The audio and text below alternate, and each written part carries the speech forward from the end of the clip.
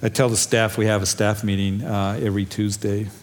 If we ever have, we do 4 services a week. If we ever do all 4 services in a week perfectly, then I think it's time for the rapture. So the Lord will come for us. So if you need a Bible, raise your hand. Pastor John's got some Bibles.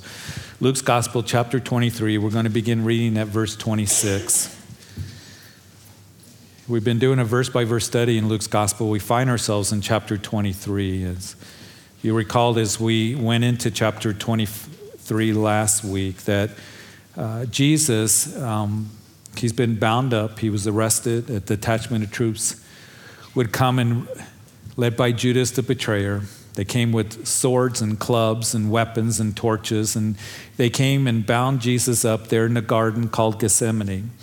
He would be led across the Kidron Valley, and he would go before the religious leaders, 3 trials, first before Annas, who was the power behind the high priestly office. And then he would go in the middle of the night before Caiaphas, the official high priest that year, and before the religious council. And there in the middle of the night, they beat him, they mocked him, they condemned him to death. He would be put into a holding chamber. And then as soon as it was day, as Dr. Luke writes in verse 66 of chapter 22, that they would bring him back before the religious council for the official meeting, because the one during the night was illegal. And so condemning him to death, they know they have to take him to Rome. So as we entered into chapter 23 last week, that early in the morning, that the whole council is what we read in the scriptures, would rise up and take Jesus, who had been beaten and bound up, and he's black and blue and bleeding, to go to Pilate's palace. It was really built and known as Herod's palace because he built it. Pilate would use it during that time to come to Jerusalem during the times of the feast. And he's there, and all of a sudden he hears this clamoring of the religious leaders that are outside his gate, and they're yelling for him to come out. They won't dare go in because they don't want to defile themselves and not be able to celebrate the Passover. And they come and they say, you need to take this man.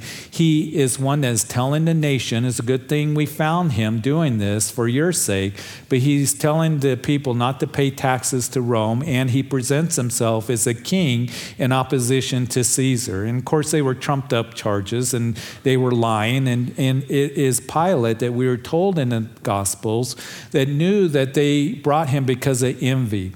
And it is Pilate that would question Jesus. He found no fault in him.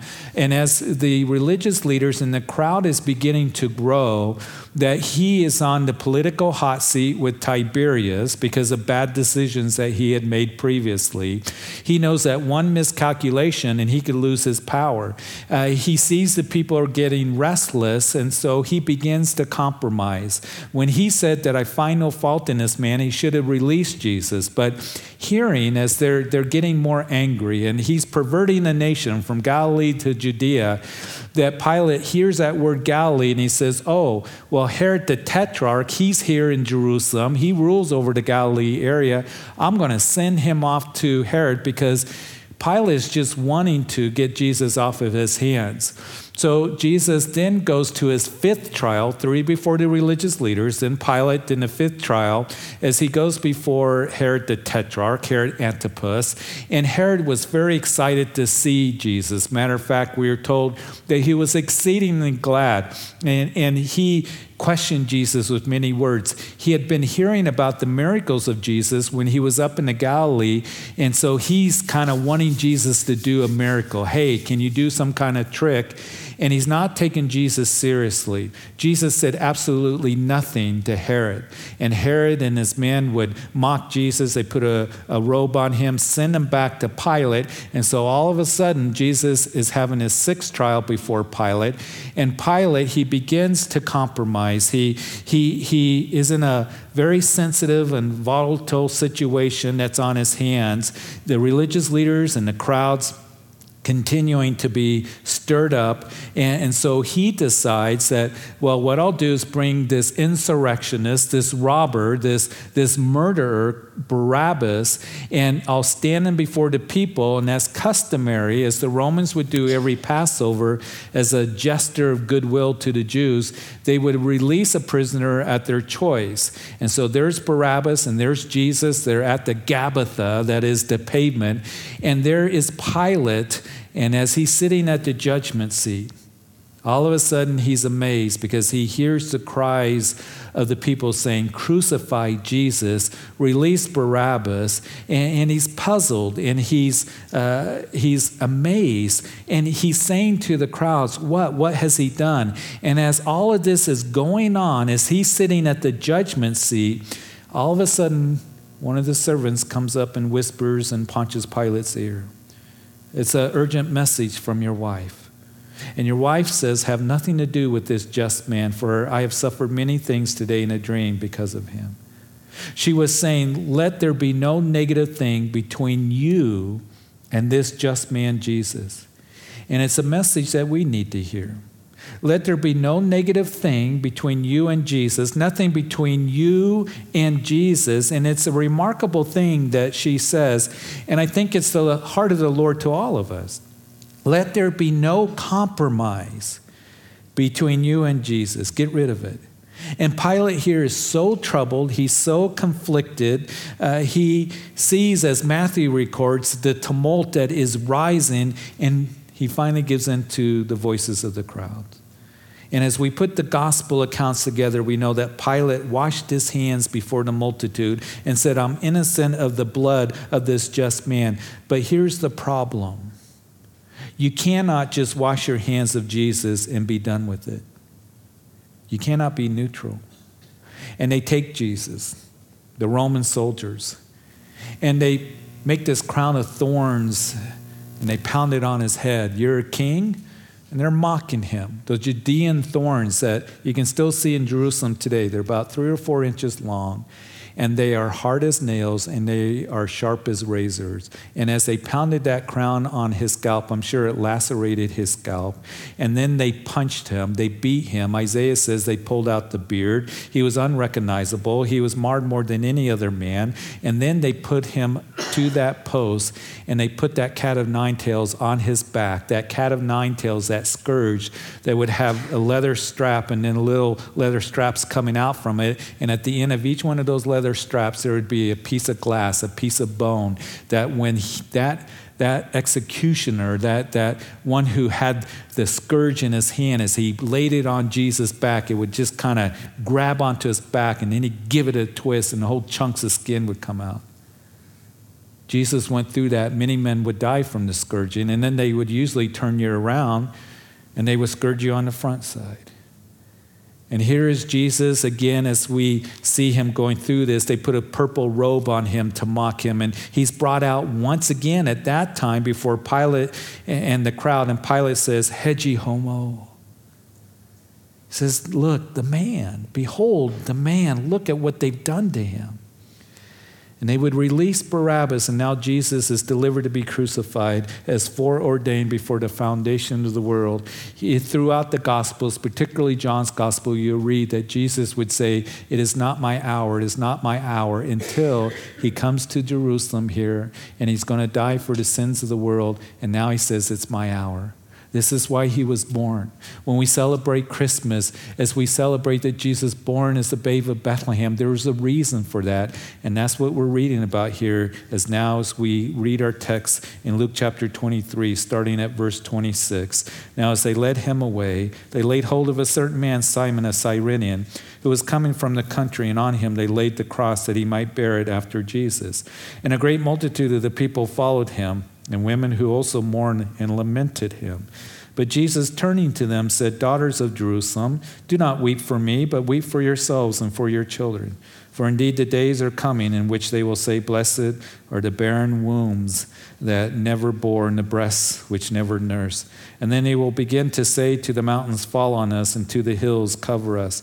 For if they do these things in the green wood, what will be done in the dry? In verse 32, and there were also 2 others, criminals led with him to be put to death.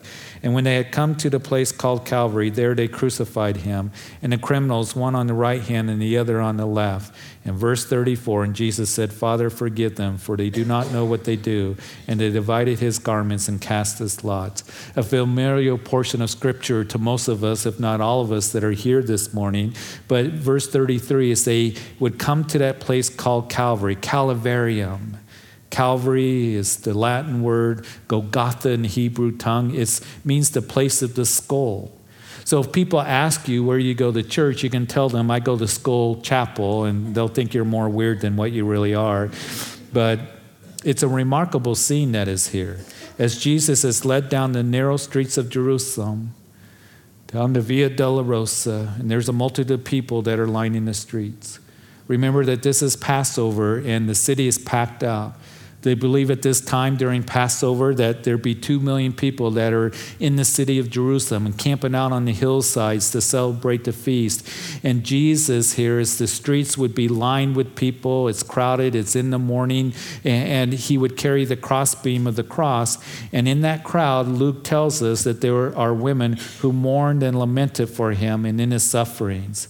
He says, don't weep for me, but weep for yourselves and for your children, because the day's going to come when they're going to cry out to the mountains and hills, fall on us and cover us. And of course, Jesus is making reference to that time that we've talked about quite extensively, that about 40 years later, that Titus Vespasian and the Roman legions came and destroyed Jerusalem.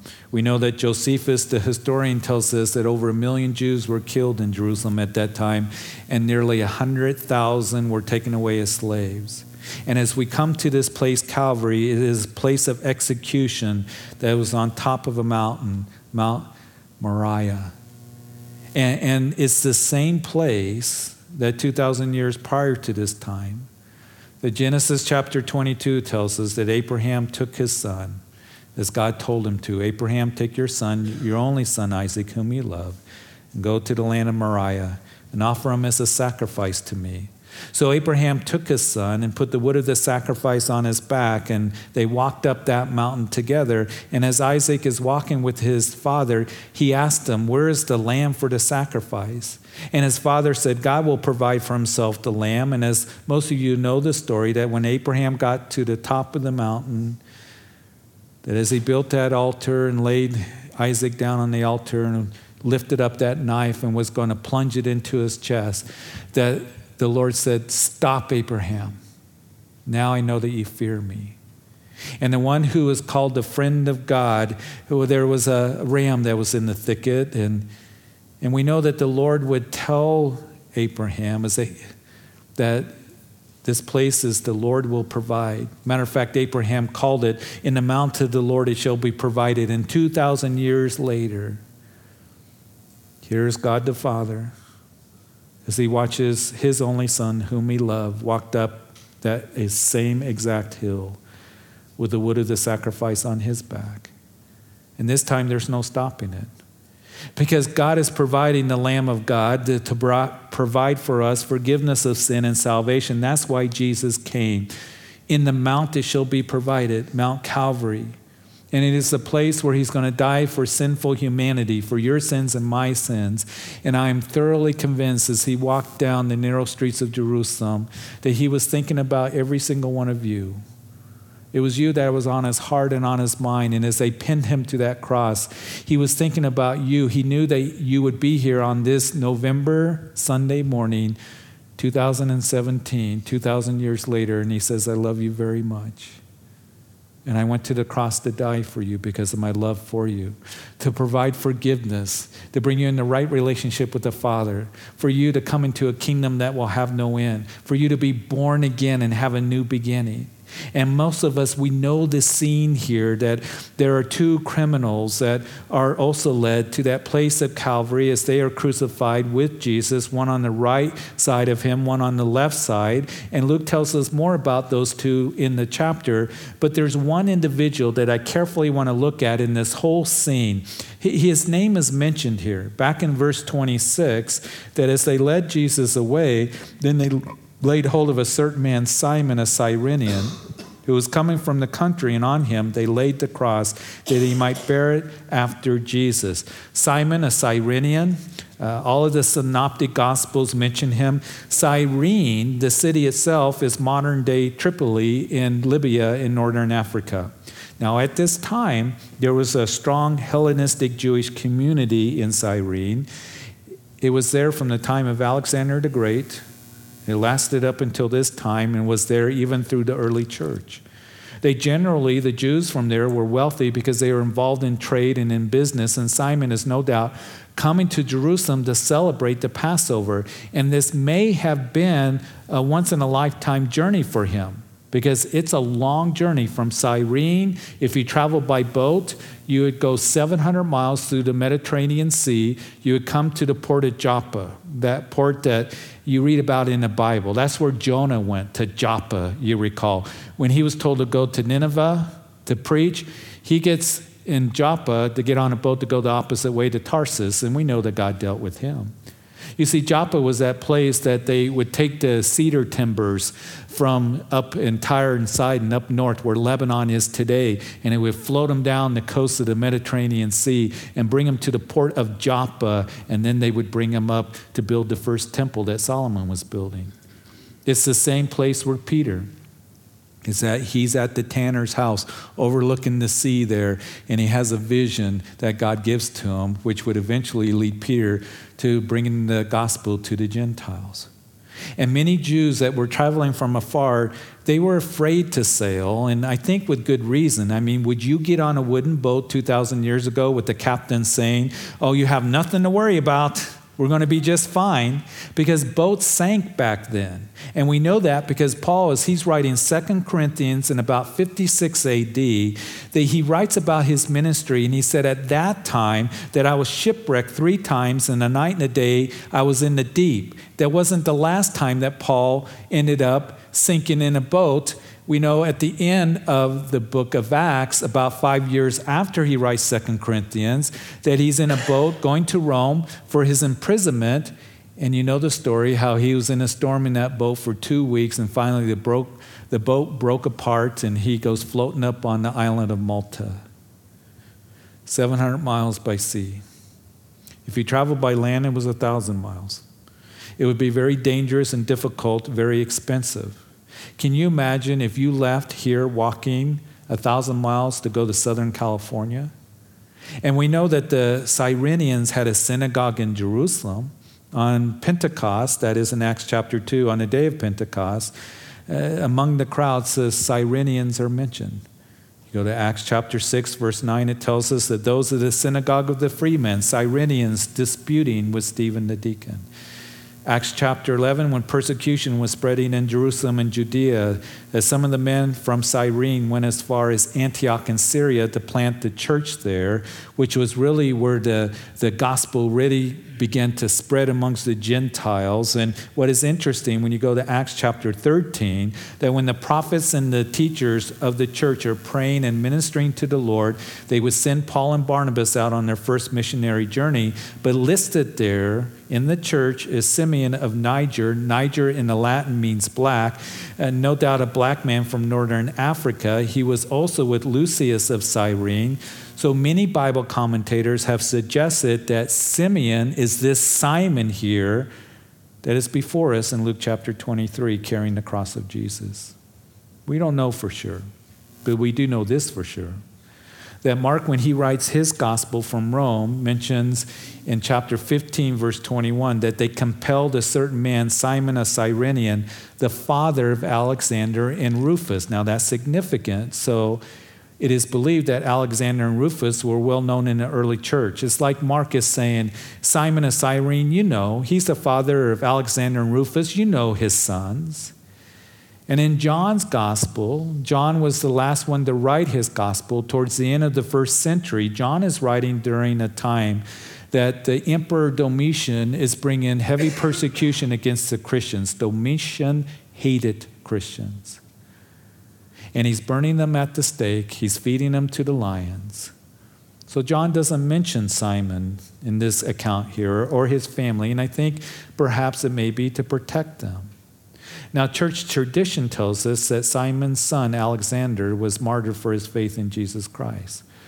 In 1941, as you read about these guys, before Israel becomes a nation, archaeologists, is interesting, are digging in the southern end of the Kidron Valley, just south of Jerusalem, just across where the city of David was.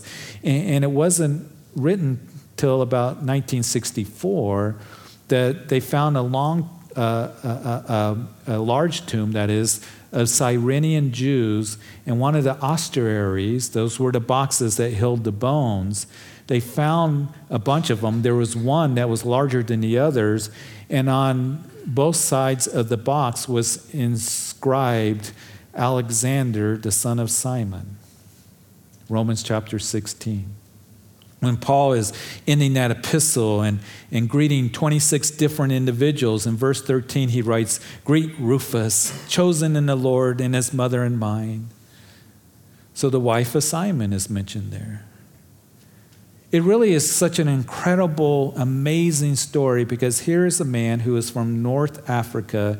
He's going to go to the Passover, travels all this way, expends all the energy. It's very expensive, probably so excited. You know he's excited.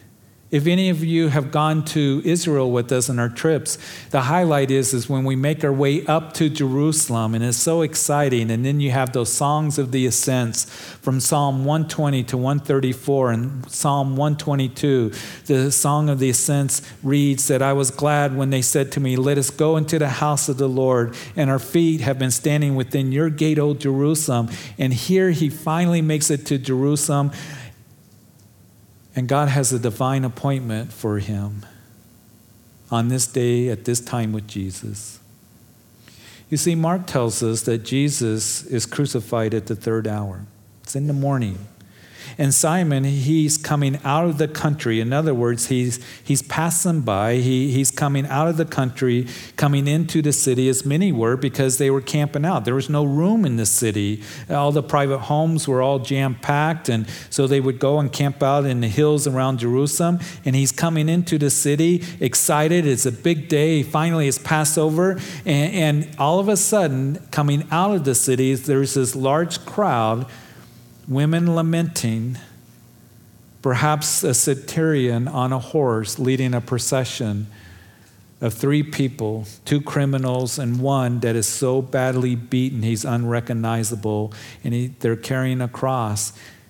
And all of a sudden, Simon finds himself in the middle of this, and all of a sudden, this one who's beaten so badly falls right in front of him. Now, we can read this, and again, perhaps you've read it many times, and we can think that, it would have been kind of cool to be there, to be Simon, to be the one to carry the cross of Jesus up to Calvary. There was only one person in all of human history to do this. But I want us to look at it perhaps from Simon's perspective. He comes all this way. He comes to Jerusalem to celebrate the Passover. He has this long journey, and finally it comes, and he sees this procession as he's coming into the city, and all of a sudden there's these people lamenting and these women, and he's probably, as he sees Jesus, he's thinking, those Romans, they are so cruel. Look at what they did to this one. He's unrecognizable. And all of a sudden, Simon, in the middle of this scene, Jesus claps right next to him. And Simon then feels the tip of a spear from one of the Roman soldiers, and this rough voice saying, you carry this man's cross. You see, it was called the Garian rite.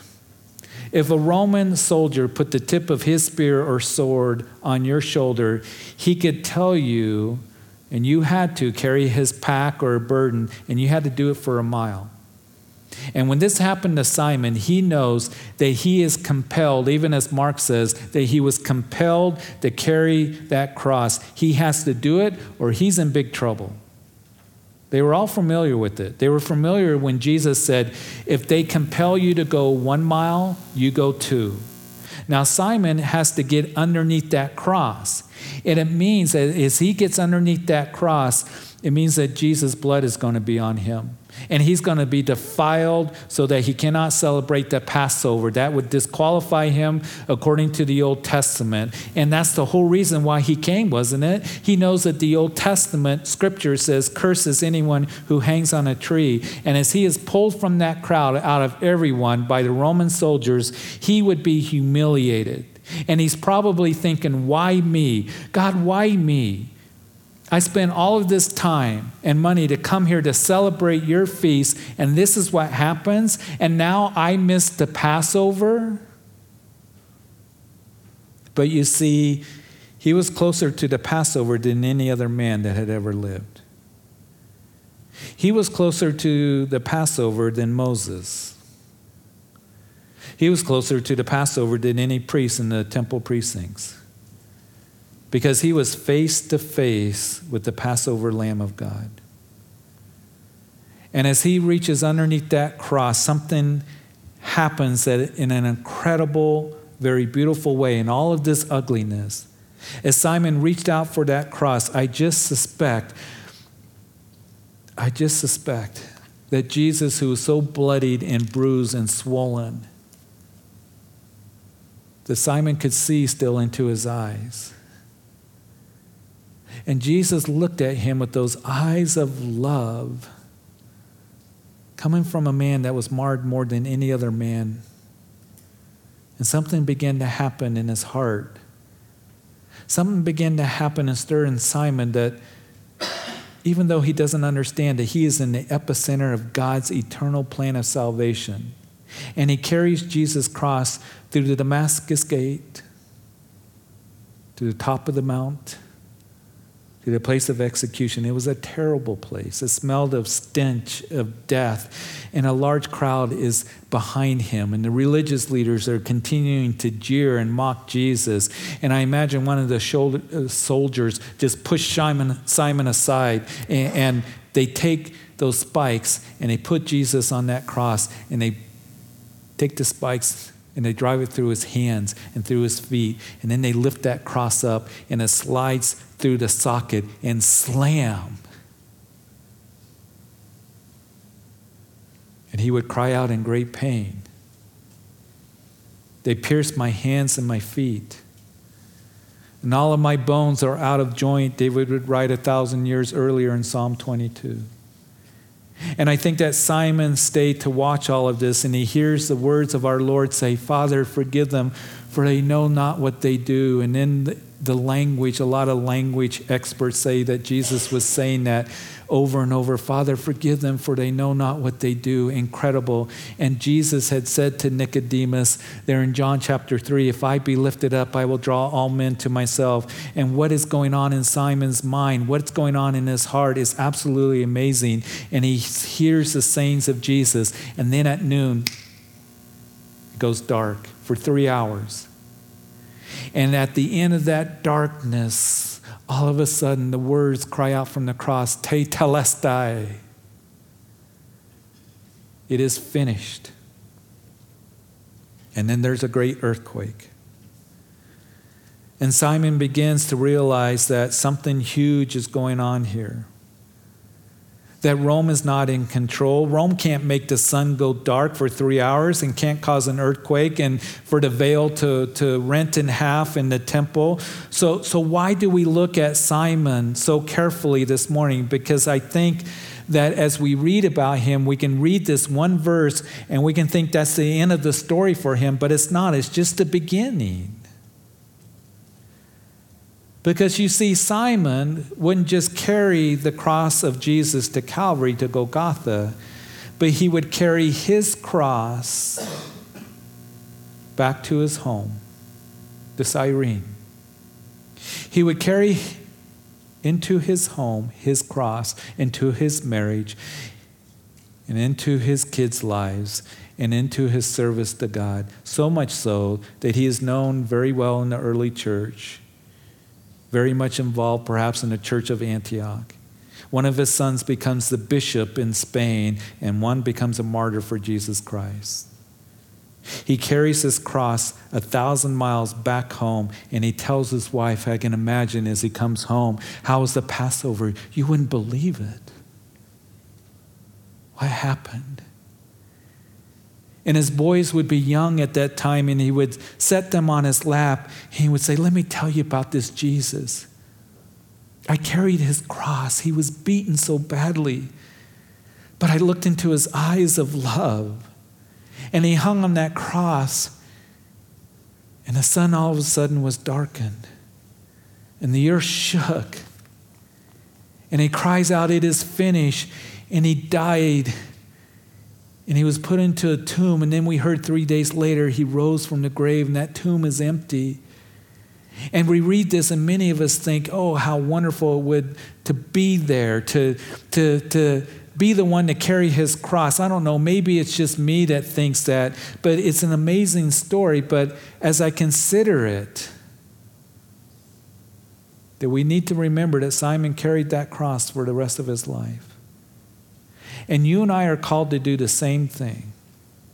To look at our Savior and to deny ourselves and pick up our cross and to follow after him. Here is Simon of Cyrene as he comes into the city of Jerusalem, and all of a sudden this procession is coming at him, a huge crowd. He finds himself in the midst of the crowd, and a man beaten like no one has ever been beaten before falls in front of him, and the tip of the spear goes on his shoulder, and Simon had to do something that he didn't want to do.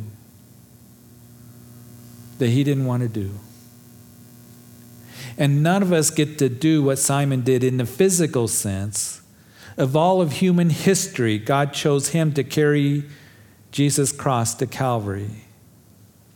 But I do want to remind us of this, that you are the only one that can carry your cross for Christ, putting yourself to death, that is dying to self and following him daily. And I want to remind all of us that a crossless Christianity doesn't change anyone or anything. A crossless Christianity doesn't change anyone or anything.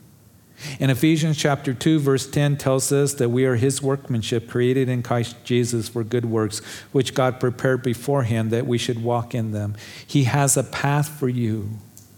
And are you willing to humble yourself? Am I willing to humble myself and do what our flesh does not want to do? To die to our thing and to our selfishness and living for self, deny self and pick up our cross and follow after him. Husbands, are you willing to carry your cross into your marriage and to love your wife as Christ loves the church? To live with her in an understanding way. How are you going to respond when your wife puts the tip of the spear on your shoulder and said, will you please lead us? Will you lead me and the kids spiritually? Are you willing to do that? Are you willing to carry your cross when it comes to your children? Or you just yap at them. Get in the car, we're going to church. So what we do on Sunday.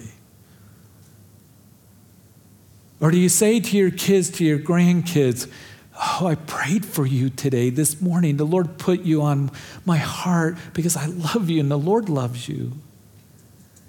And I know he has such a wonderful plan for you. And he wants to work so much in your life. And let me tell you what the Lord means to me. And you spend time with them, talking about the things of the Lord, presenting them before the Lord, being that example of the Lord in your own life. Do you carry your cross when it comes to ministering to others that are linked to you in your life as you talk with them, in your conduct, in your behavior, in your speech, in your love? And if you have difficulties surrendering to him, then I want to give you a simple suggestion. Will you this week, will you In the days ahead, and especially as we get to Thanksgiving and the Christmas holidays that get so busy, if you're having a hard time surrendering to Him, will you sit at the foot of the cross? And will you look into His eyes? And will you see His love for you? Because He loves you and He was thinking about you and He wants to save you and He has a wonderful plan for you. He wants so much to make your life count for Him, to give you joy, to give you that peace, to give you real fulfillment and satisfaction. And listen, will you carry your cross into your home, into your marriage, to your kids, into the classroom, to whoever it may be? Because you're the only one that can carry your cross in your life, putting yourself to death, dying to self.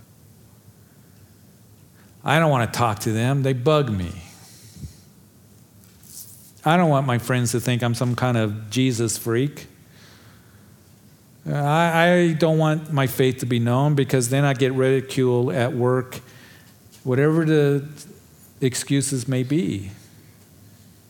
I was reading of one man over 100 years ago. He owned a store selling shoes, and he had a young man working for him, and the Lord put on his heart to witness to him, to share with him, and he's kind of like, it's a guy. And finally he did. And the young man accepted Christ. His name was D.L. Moody. D.L. Moody, if you know his story, he touched 2 continents with the gospel.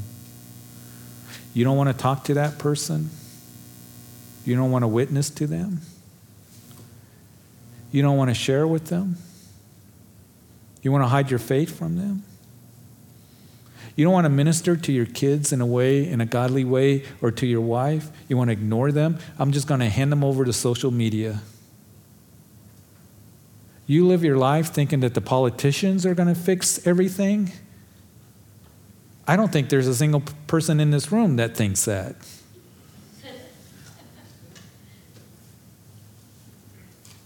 How are you living your life? How am I living my life? And we talk about change in our nation and change in our community and in our families. It's going to begin with you. It's going to begin with you. When you go home, it's going to change in the workplace that you're praying for those that you work alongside of. When you're being that light to them. It's going to begin to change as you are being the light of Jesus Christ and a witness in how you live your life, because you are saying that I boast in Christ crucified, even as Paul did. And Lord, I'm going to deny myself, pick up my cross, and follow after you. And he does not say that so you will be miserable in life. He says that you will experience abundant life. Listen, you're not going to find it in the world. And if you're trying to do that, to living for yourself, and I'm going to do my own thing, and I'm going to chase after, sin and carnality and the drugs and the partying and all this, you are going to be empty and in bondage. Not because Pastor Jeff said so, because the Word of God says so. He has so much for you. Will you pick up your cross, deny yourself, and follow after Him? That's what Simon did. For 1,000 miles, he went back home. He says, you won't believe how my life has changed, because I looked into the eyes of my Savior. And I pray that you would do the same thing. So, Father, we thank you. We thank you for this time in your word and a story that we're familiar with. But, Lord, we can brush over it, not really consider it. And what my prayer and hope is right now, if there's anyone that is here, I know that there's people listening on live stream. I know that there's people that are going to hear it on the radio later, that there are those in the coffee shop and in this sanctuary, that if you're here and you don't feel you're right with God, you know the Lord is convicting you. And He's brought you here to tell you that He loves you, that He went to that cross to die for you, to die for your sins, and He rose again from the grave, and He validated what He did on Calvary's cross. And will you come to him for salvation if you've never done that? Because you can't save yourself. And you can't be good enough. And don't think that you've sinned so much that he can't forgive you. He died for every single one of your sins. And now all you have to do is call upon him. The Bible says that the wages of sin is death, to recognize that you are a sinner separated from God, and to repent, that is, turn to Jesus. And whoever believes in his heart the Lord Jesus and confesses with his mouth that God raised him from the dead, you shall be saved. You come in faith, recognizing your need for him as your personal Lord and Savior.